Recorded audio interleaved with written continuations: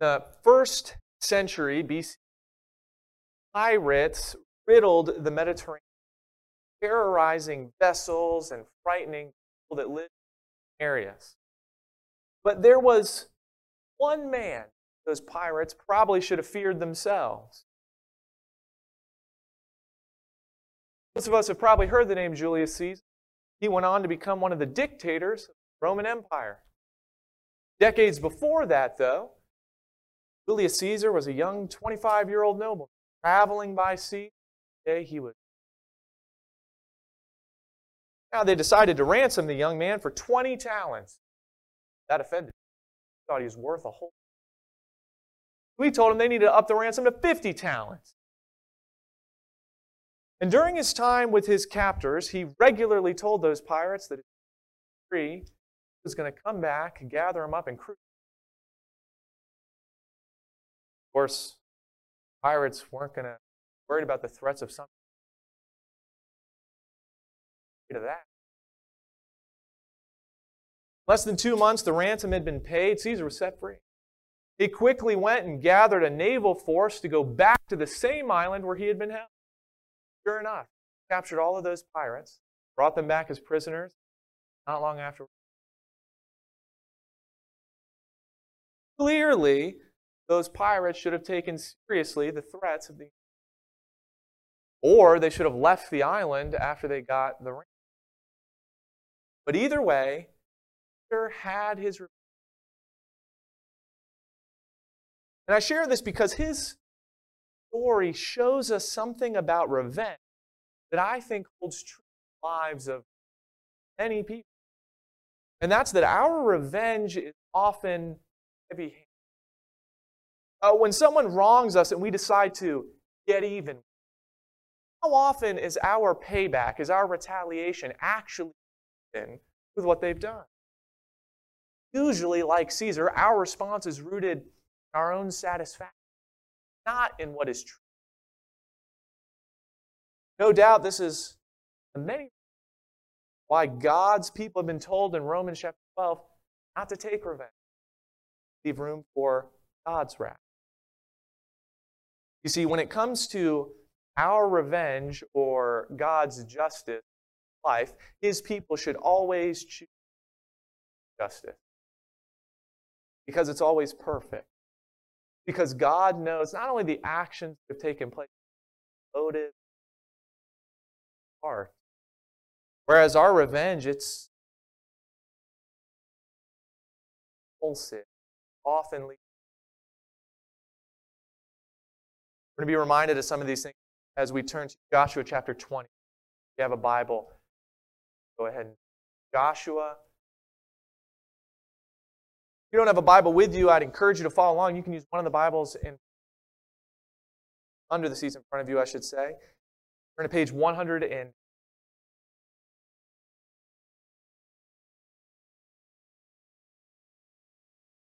as you turn there, I'd like to recap for everybody what's going on in the book of Joshua. Last time we were there, we saw how there were some tribes that were lazily standing at base camp. See, the major battles had been won in the Promised Land, and now the tribes of Israel portion land. All of them had just been taking hold of what God had. That was addressed with Joshua, and now that they had received that land, Israel moved, establishing that together. Look together. Joshua chapter 20.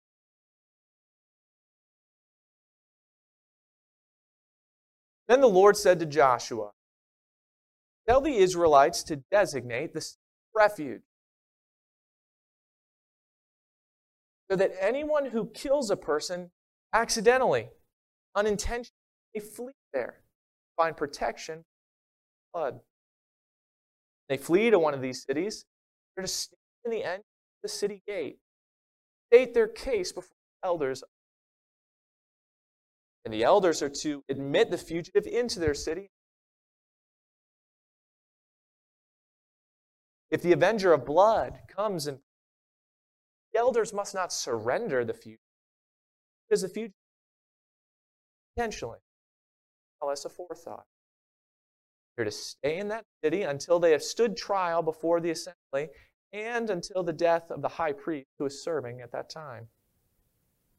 Then they may go back to their own home in the town from which they fled. Now let's stop right here. Keep your place there in Joshua chapter 20. So what is going on in this chapter?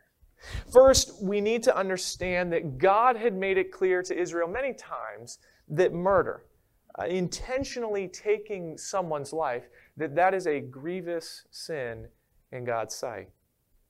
In fact, all the way back in Genesis chapter 9, God had declared that the just punishment for that crime was capital punishment. That's because human life is precious in God's sight. And to willingly shed innocent blood would result in the murderer's blood being shed in return. But you see, Israel didn't have a police force, crime scene investigators, or anything like that. In those days in Israel, if an individual was killed, then someone in the victim's family was designated as the avenger of blood. And that person had the legal responsibility to track down the killer and enact capital punishment in accordance with the law. I understand that for a lot of us, that might sound like some Wild West sort of stuff right there. But we need to understand that this was supposed to be handled justly. It was supposed to be handled within the limits of the law. I'm sure we can all imagine ways that might have not have always been the case, though. That's why God commanded Israel to establish these cities of refuge. See, the point of them was that if somebody accidentally killed another person, they could flee to one of these cities and be protected from that avenger of blood until their case was thoroughly examined. This was innocent until proven guilty. After all, the death penalty was not supposed to extend to those involved in an unintentional and accidental killing. All right, think about it. If you lived during that time and you unintentionally took someone's life, a freak accident happened, and you were living during this time when there wasn't 1,000 cell phones and security cameras always recording things. I mean, if there were only a few or no witnesses, then you'd look pretty guilty. But what if the killing was an accident? What if you didn't have any malice in your heart? You didn't mean for that to happen. What if that blood avenger took vengeance without knowing all these facts? Well, in that case, the actions of the blood avenger would result in another innocent person being killed. So God established these cities of refuge to keep human vengeance from multiplying injustice in the land. That was their purpose. Now, in case you're wondering, what's an accidental killing? What does that even mean? You know what? There's an example that Moses gave years before what we find in Joshua 20. This is what Moses said. I'll read it for you. This is in Deuteronomy chapter 19. Moses said this. He said, for instance, a man may go into the forest with his neighbor to cut wood. And as he swings his axe to fell a tree, the head may fly off and hit his neighbor and kill him. That man may flee to one of these cities and save his life. Otherwise, the avenger of blood might pursue him in a rage, overtake him if the distance is too great, and kill him, even though he's not deserving of death, since he did it to his neighbor without malice aforethought. All right, so there's an example for us. Now, we may not do a lot of tree chopping with our friends, so maybe a more modern example would be somebody driving down the road. They're following the speed limit, doing all the right things. But then they look away from the road for just a minute, just to glance at their cell phone, change the radio.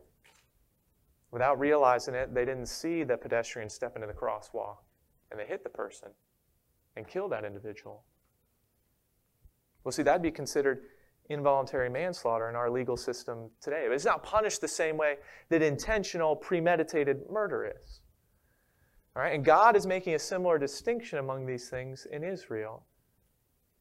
The cities, these cities, they weren't protection for a murderer. If a murderer went to a city of refuge, well, eventually they'd be found guilty of murder, and they would face the just judgment for that. Even those who unintentionally kill someone, they still face the consequence, though. they would now be confined to this city or risk their life if they left until the high priest and the nation passed away. See, our actions bear consequences. But what's the point of all of this? Why does this matter? I've said this many times that I believe that every word in the Bible matters. That God's put it here for a reason. It's for our good.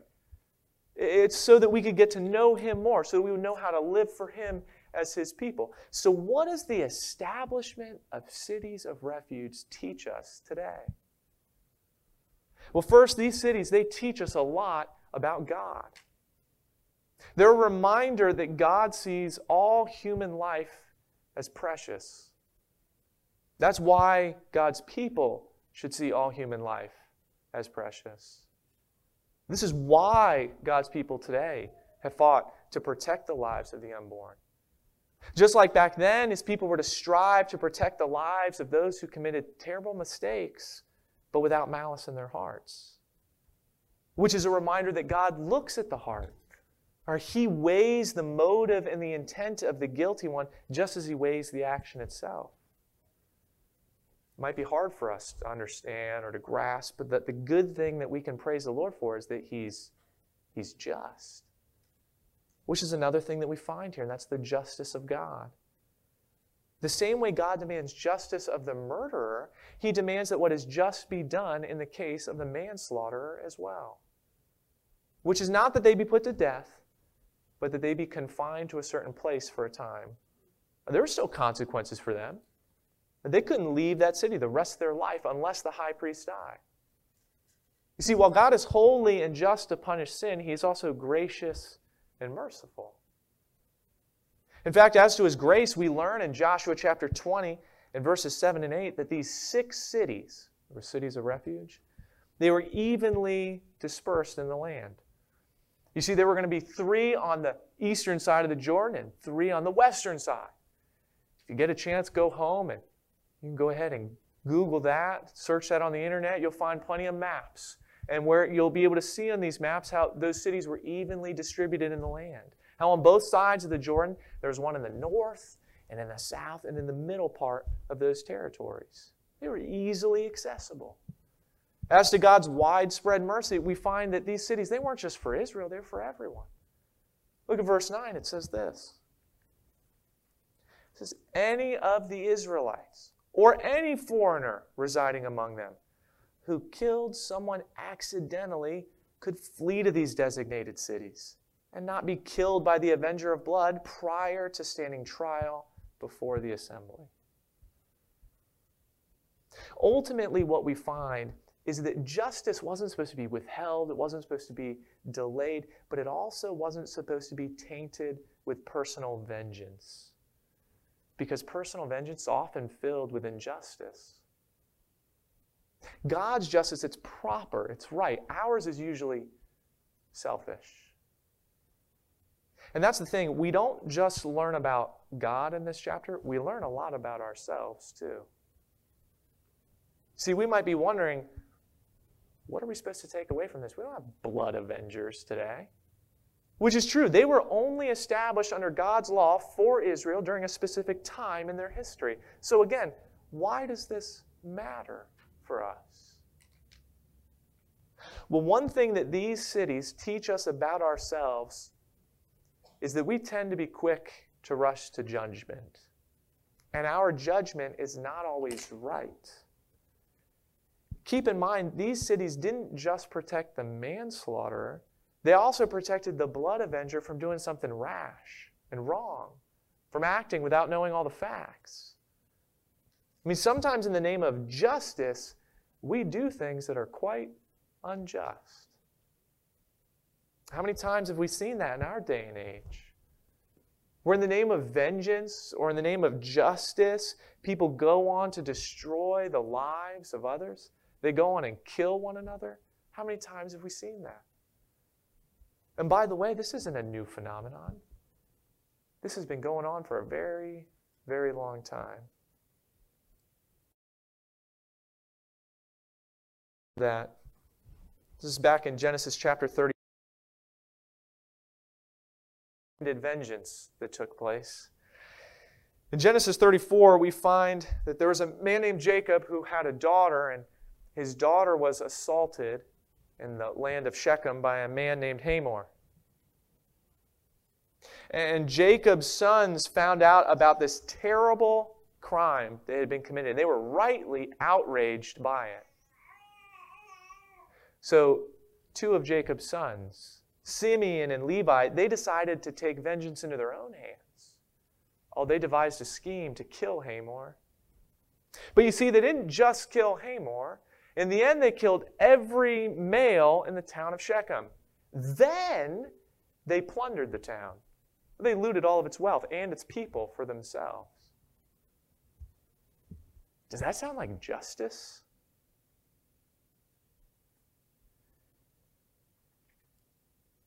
Years ago, I preached on that passage, and someone came to me to express how angry they were that I didn't praise Simeon and Levi for what they had done.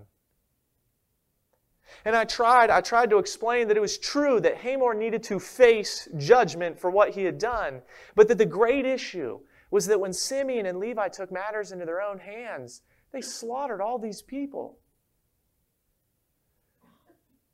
But no amount of explanation or answers I tried to give could satisfy this person. And you know, vengeance doesn't normally satisfy any of us either. Avengers of blood were a temporary part of the distribution of God's justice during this time in Israel's history that we're reading about. Now, under God's direction, they could be used to enact justice. Under man's direction, they could wreak havoc. God established cities of refuge because vengeance in the hands of sinners, it often creates more sin. Now, rest assured, none of us will ever be called by God to be an avenger of blood for anyone.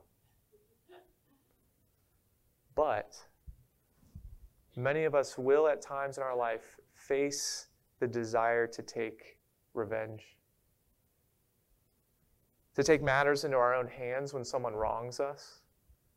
When someone treats us unfairly, when they rob us of our hard work or our money, when they mistreat our family and our friends and our loved ones, when they try and tear us down and hurt our lives, back at them.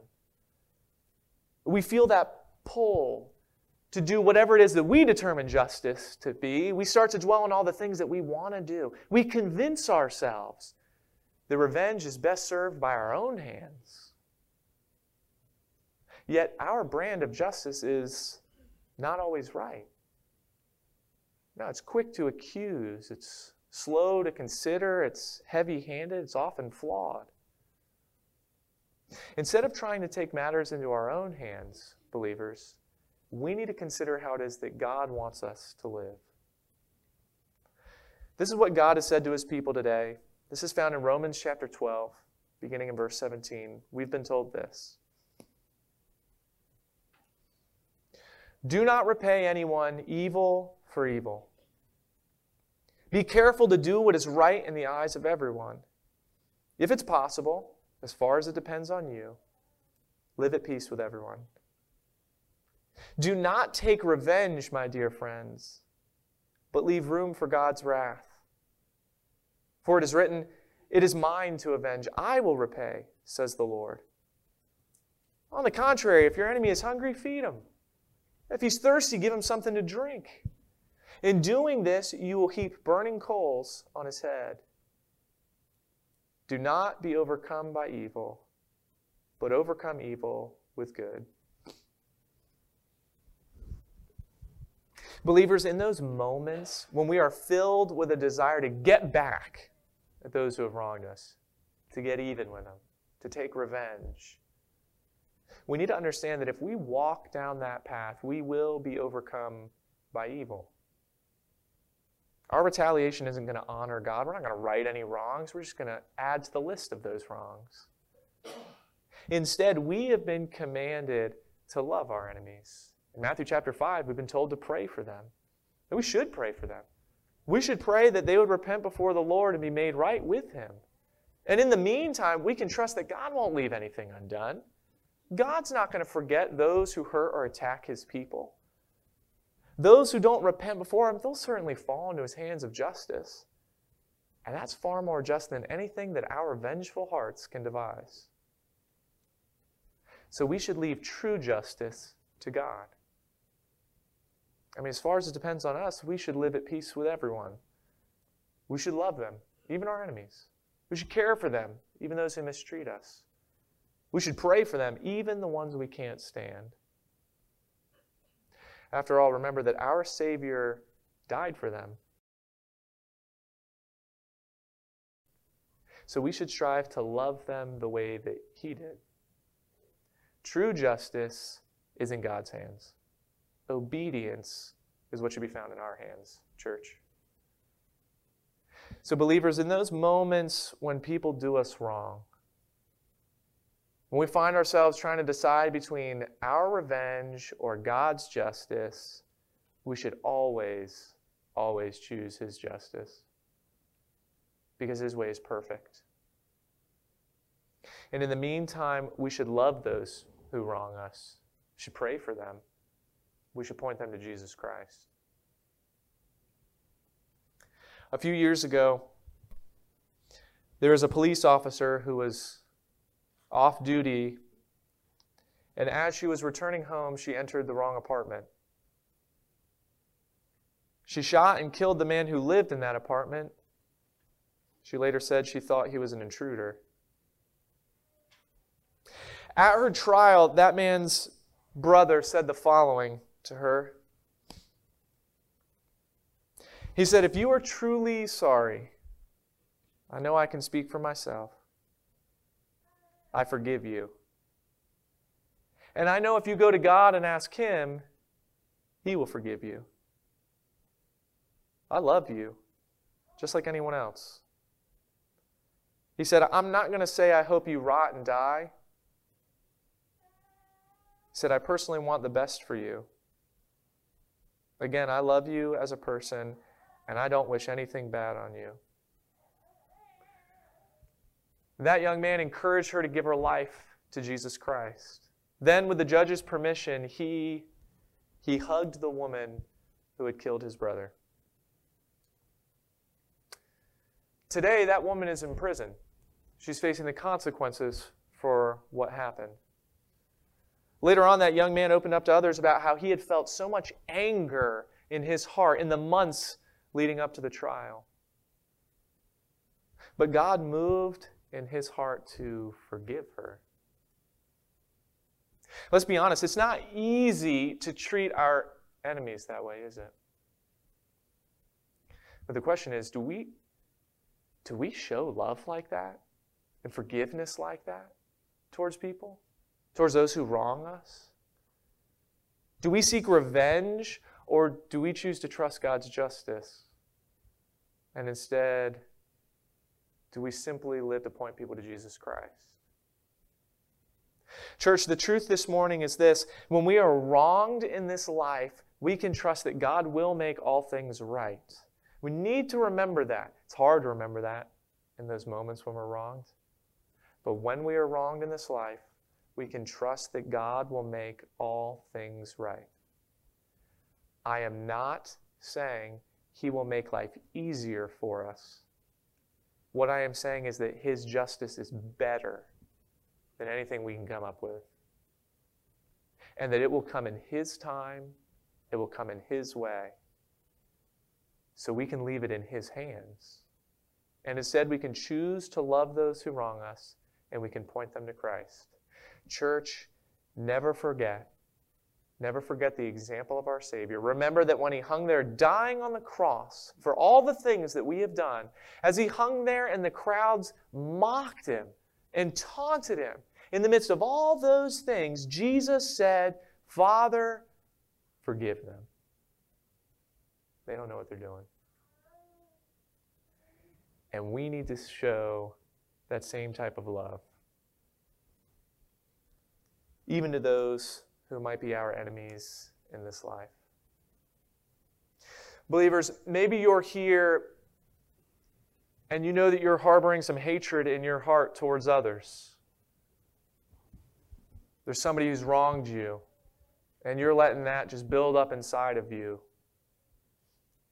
If that's true, I'd encourage you during this time of invitation, during our final song, to go to the Lord in prayer. There might be some things on your heart that you need to be repenting of. There might be people that you need to lift up in prayer to the Lord.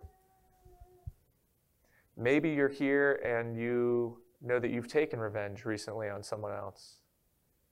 And you need to confess that to the Lord. You need to ask Him to show you how to make things right, how to reconcile with that person. Maybe you're here and Jesus Christ is not your Savior. You've never gone to Him in faith for the forgiveness of your sins, that free gift of salvation that He offers. If that's true for you, then before you leave, I just want to tell you something else about those cities of refuge. Understand that the cities of refuge were part of God's grace. It's protection for that individual. But God didn't force it on the person. No. The individual had the choice whether or not to flee to those cities. If they wanted, they could take their life into their own hands and refuse to go there. Friend, understand that you and I, praise the Lord, we have not killed anyone, I trust. But we've done bad things. We've broken His commands. We all know it. That we've done things we shouldn't have done.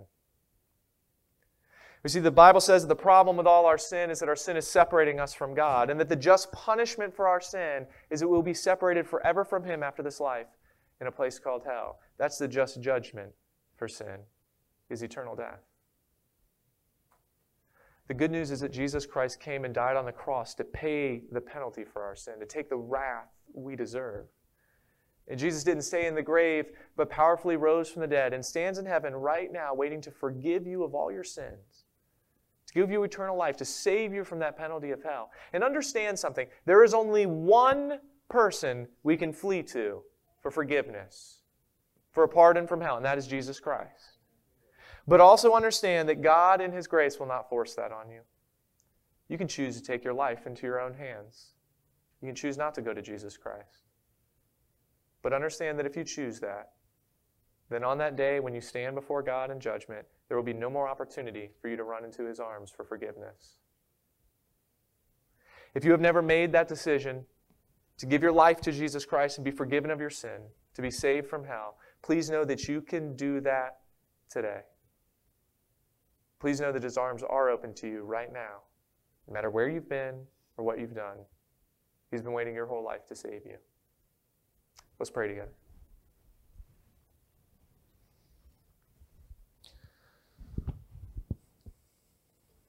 Friend, if that's you, if you know that Jesus Christ isn't your Savior, but you're ready for all that to change, I want you to know that you can come up, you can pray with me during this final invitation song. You can find me or one of the pastors after the service. Or if you're ready, then you can go to the Lord right now and give your life to Him. Because if you're ready, why wait any longer? You can go to the Lord and you can pray something like this. You can say, "Dear Jesus, I know that I'm a sinner. I know I've broken your laws. But Jesus, I know you died on the cross for my sins. And I believe you didn't stay in the grave, but that you rose from the dead. And Jesus, today I'm running into your arms, and I'm asking you for forgiveness. I'm asking you to save me. I'm asking you to be my Savior." Dear Heavenly Father, I pray that if there is anyone here today who still hasn't made that decision to run into the Savior's arms of forgiveness, I pray they wouldn't leave here without talking to somebody about that. I pray they would come forward during this invitation song. I pray they would seek someone out before they leave.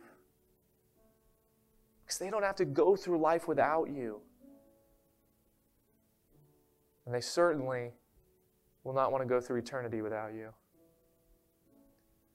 Father, for those of us who have given our lives to Jesus Christ, please help us, because there are so many moments when people wrong us and we just want to get even with them.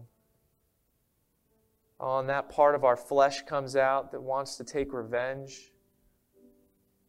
In those moments, I pray that you would remind us of what you've told us in your word. That you would teach us to leave justice in your hands. That you would show us what it means to love our enemies, to pray for them.